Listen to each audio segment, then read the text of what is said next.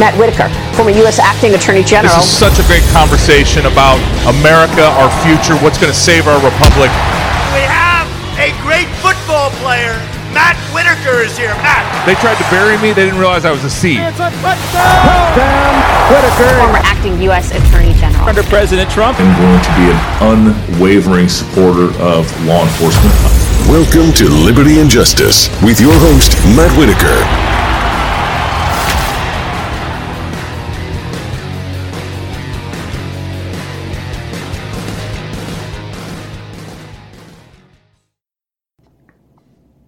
Welcome to Liberty and Justice. I'm your host, Matt Whitaker. Remember, you can catch us anywhere that podcasts are distributed, Spotify, Apple Podcasts, and every place where you listen to other podcasts. And then, obviously, on Whitaker.tv. Everything I'm doing is at Whitaker.tv. And remember, this show premieres every Friday, 7 p.m. Eastern on CPAC Now. I am joined by John Adams. And this is not a historical recreation of our founding father, but John Adams, a distant relative of the John Adams, is the owner of Liberty Cigar Company. And I've had an occasion to run into John at several CPACs, and I've enjoyed some of his cigars.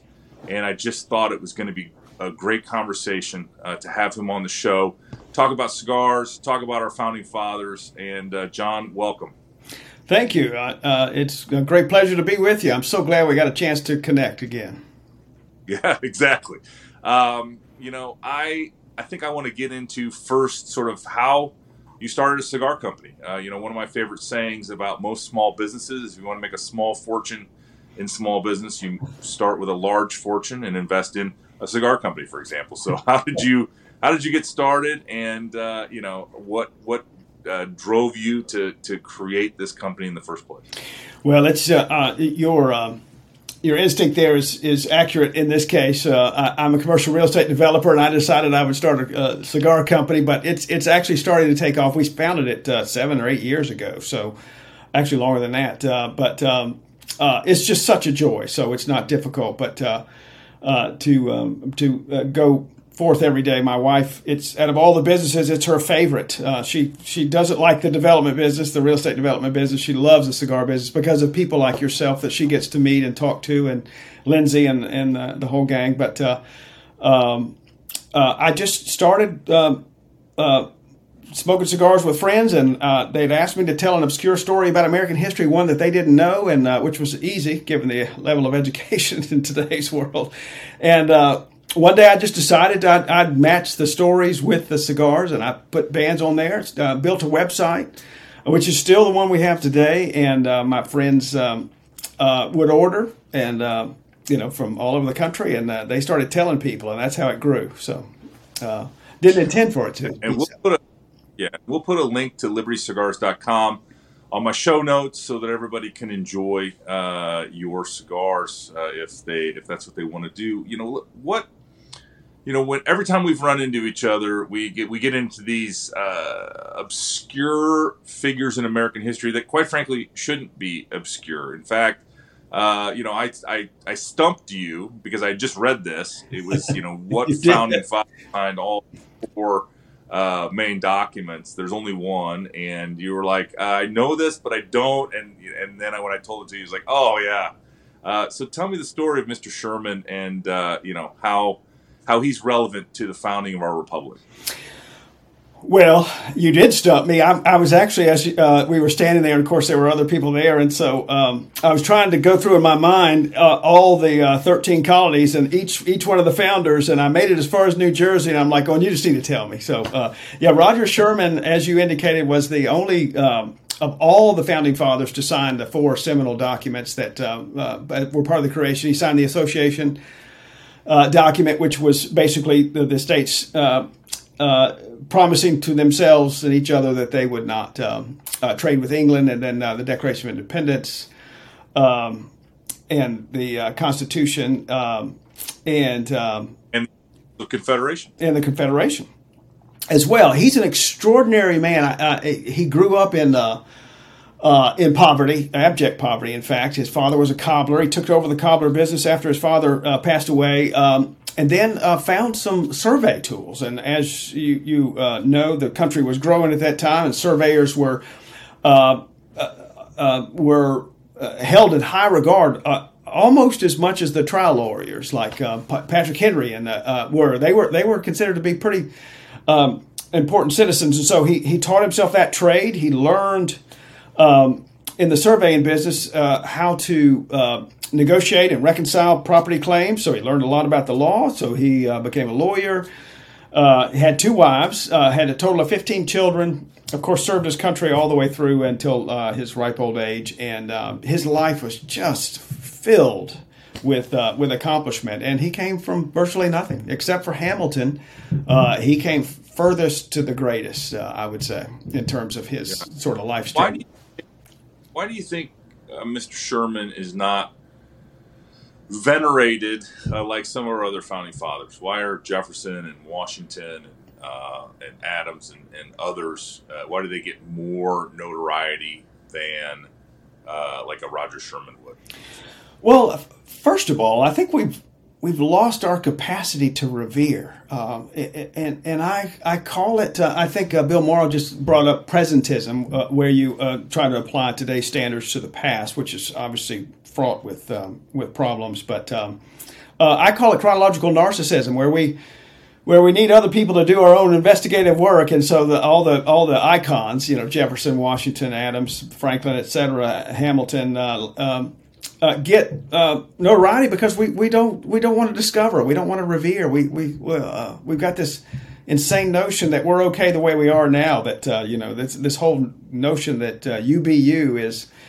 I hear that all the time. I'm like, well, I don't want to be me. I want to be better. I want to be. I don't like me, and I don't mean that in a derogatory sense. I'm just saying I want to strive to be more like Washington. I mean, my daughter, for instance, was traveled with us. We went up to Lake Erie to unveil one of our new cigars, and we traveled through 9 states and everywhere we went, there was Washington's influence. She was astonished. She's 19 years old, and she was. We went to Fort Necessity and found out that he started the First World War there, effectively, and then he built the Braddock's Road, which was later widened, and then he advocated for the National Road that went all the way through to Illinois from Virginia, and then we travel up through West Virginia. We see his mark everywhere, and then we get to Alexandria, and she finds out that as a 16-year-old, he helped to survey that town, and then of course we get to D.C. and she sees Washington everywhere there, and it's just, she was astounded that there was so much influence by one man in this country. And Roger Sherman didn't have quite the influence that Washington did, but he is no less an important figure. Ultimately, he and not to be overly long-winded, but he's the one that came up with that's why Connecticut's called the Constitution State, because he helped to broker the compromise on the House and the Senate, which allowed for the popular population to dictate the House and the 2 senators for every state. He was a very small state advocate, and he created a lot of that. He was also on the Committee of 5 that's memorialized on the Jefferson Memorial at the very apex of the building there. You see the 5, and of course Jefferson's in front, but he's Livingston, Adams, Franklin, and himself, and then Jefferson as the one of the 5 who drafted the Declaration of Independence. Just an extraordinary life. Yeah, I was reading a book recently. It was about the essentially the philosophy that underpinned our founding fathers and sort of led to the creation of this great nation. It talked about sort of, the Romans and the Greeks and how, kind of their experience and the books written about those times, really helped sort of them form the American system of government. And also, I've heard you talk about the fact that they, more than really any other generation, studied human nature, and things like the Catalan conspiracy. You say that in a modern America, people are going to look at you as obviously what the Catalan conspiracy meant to our founding fathers. But could you talk just a little bit about sort of not only the influences at that time at the founding of our republic almost 250 years ago, but but like now, how much money and just real politic influence, our system, and we've kind of forgotten about, Greek and Roman philosophy and why our system was built to, counter really the worst of human nature, and not counting on people to be virtuous. Well, you hit the nail on the head there. They were more steeped in study of human nature than any generation before or since, and they knew that man was fallen, and that they operated from that premise, and so everything they did was designed to elevate humanity and to consider and guard against the human impulses. And they studied all the great republic, obviously the First Republic in Rome, and then obviously the Greek philosophers were the bedrock of that civilization.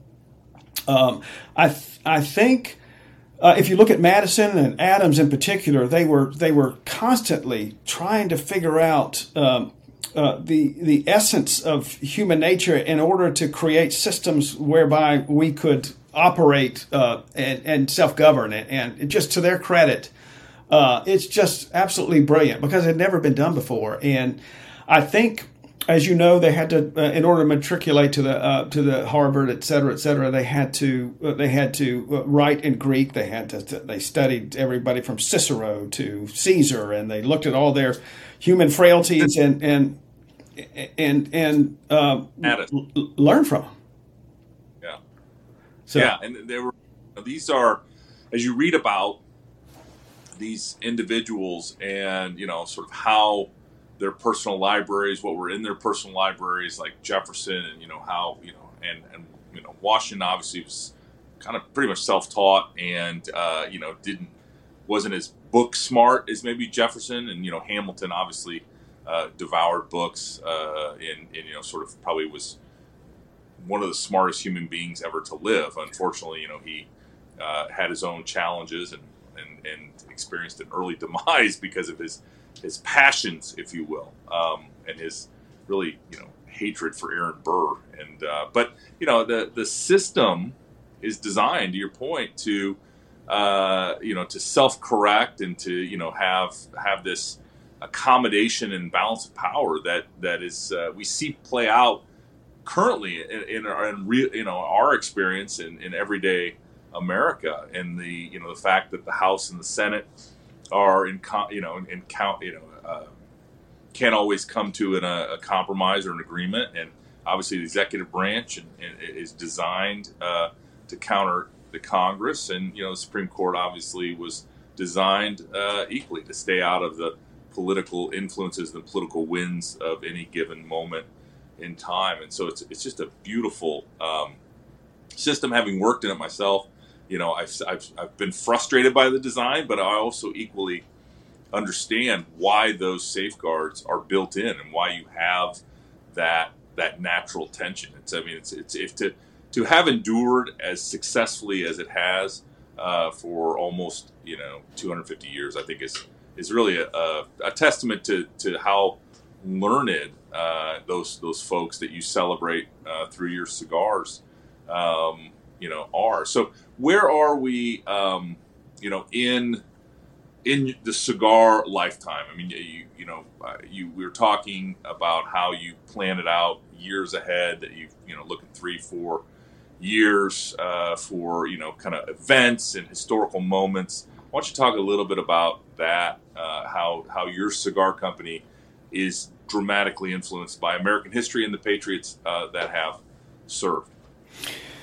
Well, when you were talking, I was struck. I used to think that if you look at the population of the United States, it was about 2.5 million at the time of the Revolution, but the cities were small. You could fit in Boston, for instance, you could fit the entire population. It wouldn't even fill up Sanford Stadium in Athens, Georgia. I mean, it wouldn't fill half of it, and yet that gave us John Adams and Sam Adams and Paul Revere and Joseph Warren. And I mean, if we go to a Georgia Bulldog game, pardon me for being, I did want to ask you about the tight end room. The SEC, and I'll have to hang up.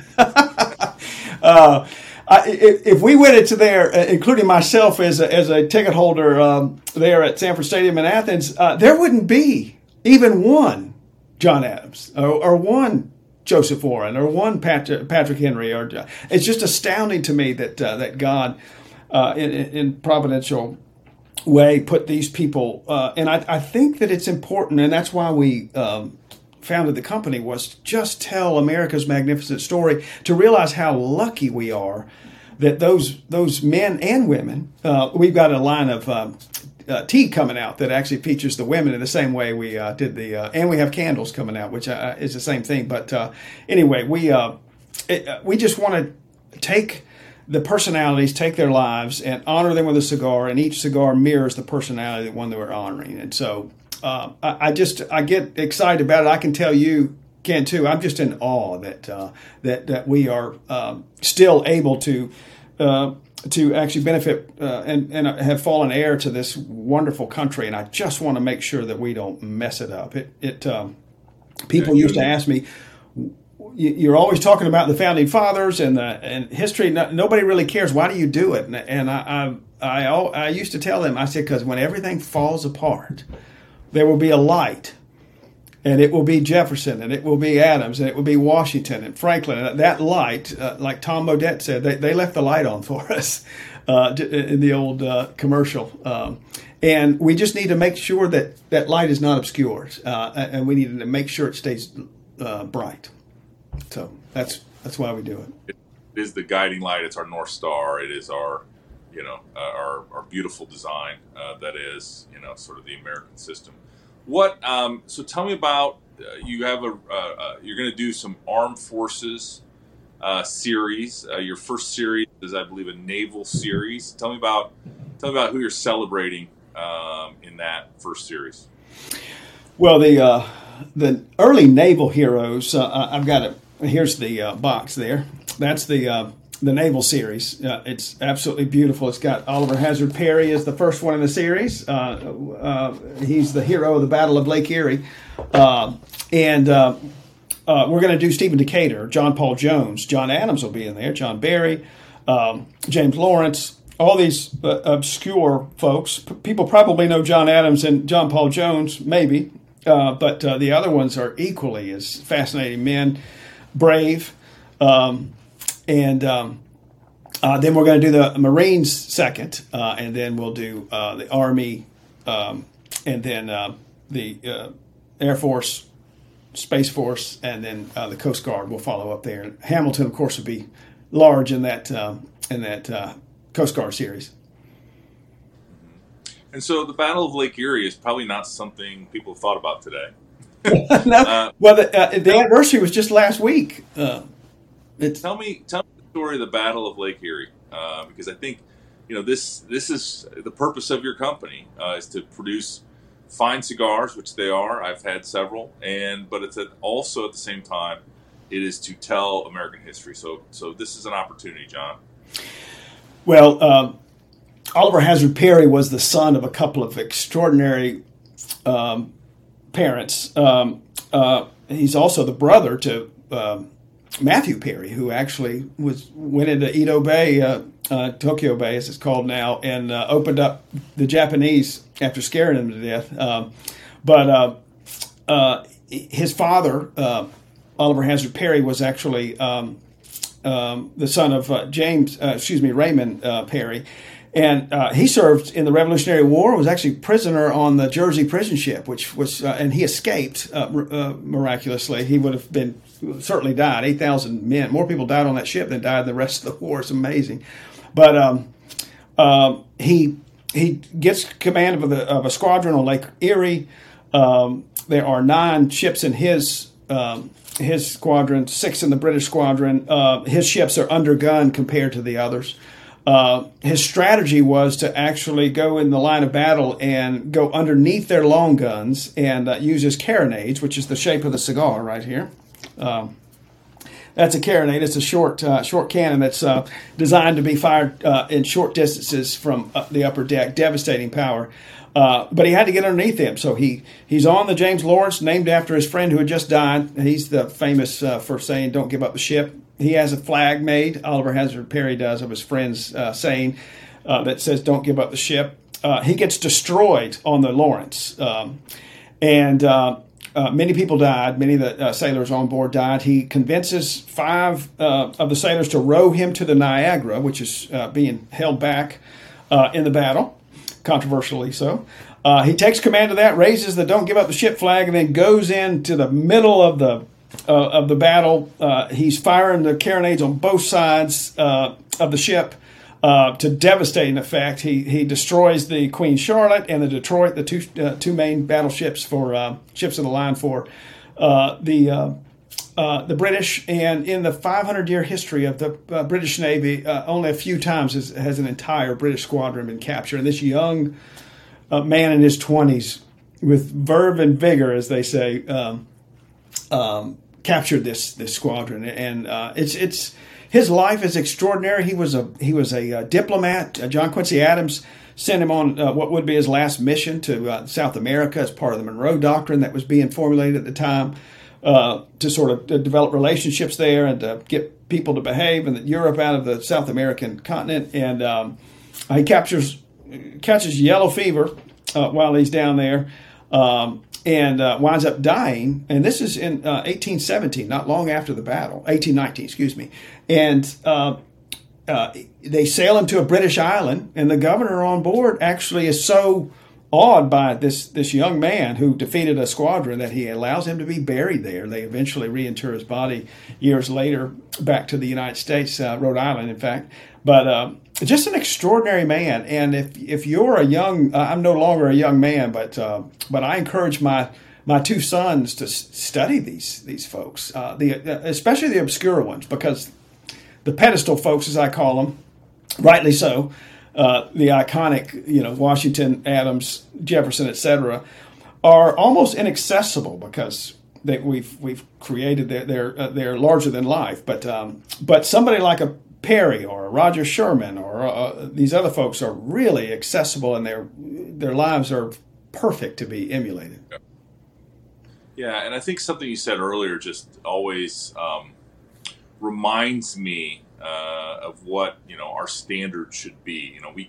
Our job is not to just exist in this America and enjoy the fruits. I think our founding fathers set a very high bar for sacrifice, to be quite honest, and I think many people that have come after have picked up that flag of sacrifice and doing things inconvenient to maybe their own best interest in hopes of continuing the republic. I think about Abraham Lincoln probably more than most, but I think that's every citizen's charge, is to do something, do more than we've ever done, and to ensure that the republic continues, because it's such a unique experiment. This self-government, this representative republic. I think it's if we don't survive, I think to the point human nature is such that we will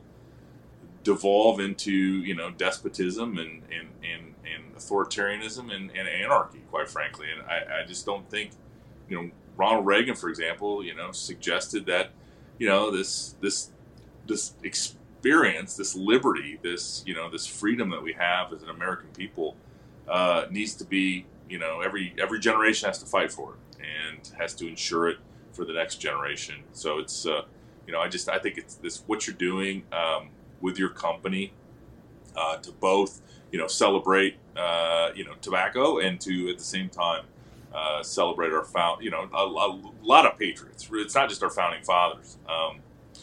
So John, you have a founding father series coming up on the 250th anniversary of the Declaration of Independence. Why don't you talk a little bit about what that series is going to look like, and how maybe also talk about how you build a cigar to represent an individual.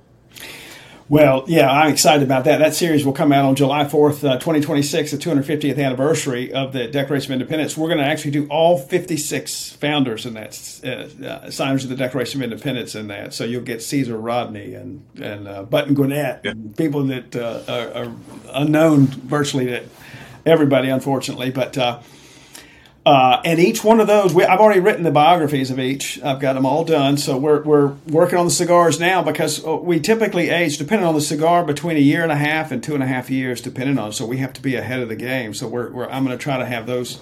In fact, I've got some John Adams and some George Washingtons that are going to be they're going to be 10 years old at that time. So we'll have a couple of special editions for those guys. But we take seminal people in American history and honor them with a cigar, and each one mirrors their life and their personality, as I indicated before. And so, it's the Oliver Hazard Perry, for instance. I think I described that, the battle. We wanted to get that Brazilian rapper because of his last mission, where he unfortunately fell ill and died, but. It's got that wonderful pepper to it, which emulates the pepper and black powder on the battle. It's very smoky in the beginning. It titillates the sinuses perfectly. Not that you can imagine being on that deck when all those cannon were firing, but we try to get at least a hint of it. It's got wonderful oak. It's in the shape of the carronade, as I indicated. It's a short torpedo, 5.5 inches rather than 6. So. Each cigar is just like that. The George Washington is big and bold like he was. The Madison's diminutive in size. It's a Robusto. It's got a mild flavor to match his mild disposition, but it's very complex like he was. The Adamses are torpedoes because they were both into the breech. The Patrick Henry has a little bit of bite to him, but it's very smooth after that. So we try to create each one. Every cigar has a story to tell. That's our motto. Yeah. That's. I mean, and you each person that you dedicate a cigar to, you write to your point, a 10,000 word or so biography on them, and that's how you learn their personalities, and that's how you then express the personalities in these cigars you're building. It's just, I think it's an extraordinary project, and I appreciate you, not dedicating your entire fortune to that, but certainly, kind of having that be, one of your companies that you're super passionate about. And I always enjoy any time we can spend together and talking about these important figures. I know that it's going to take many, many, many more years and thousands of more people before there's a Matt Whitaker cigar, but I look forward to someday when you get to the acting attorney general in the Trump administration. I'll enjoy that as well. Well, I'll tell you this: I am doing a Bill of Rights series coming up on that anniversary. Like you indicated before, I kind of plan these out several years in advance, and so I need to save the Fourth Amendment. Maybe I'll make that the Whitaker. Oh, that'd be fun. So what, people want to learn more about your company. You're at libertycigars.com. I'll make sure I include that in the show notes. Do you have a retail store or a smoke shop that people can visit, or is that in the plans? That's in the plans. We're online now. We ship every day all over the world, and to England, of all places. We've got several clients that love our Founder Series there, oddly enough. But we're building a shop. It's going to be 16 months before it's done. We did have a smaller shop, but it was just too small, and we didn't have a lounge with it. So it was only 500 square feet. But we're building a brand new building. It's 30,000 feet. I'm going to take 4 of it and have a rooftop terrace and nice dinner menu, lunch menu. So it's going to be a really nice place. But that's 16 months out. Well, that'll be amazing. I can't wait to come to the grand opening and support and really promote what you're doing. I think it's so important. Well, I think we're running out of time. John, I really appreciate. There's so much more we can talk about. I look forward to doing this again, and talking through some of these important historical figures in American history. It's just it's crucial we don't forget their sacrifice. It's crucial we don't forget American history, where we're coming from, because I think that really sets the vector for where we're going as a republic. So thank you for your time. Again, visit Mr. Adams and his website, libertycigars.com. I'll link in the show notes. If you want to, watch this, if you're listening to it on Apple Podcasts or Spotify or anywhere good podcasts are distributed, you can watch this as well. It's on YouTube and Rumble, but most importantly, it's every show I do is on Whitaker.tv, and it premieres 7 p.m. on CPAC now. So, John, thanks for your time. Very much appreciate it. We'll do this again soon, all right? My pleasure. Thank you.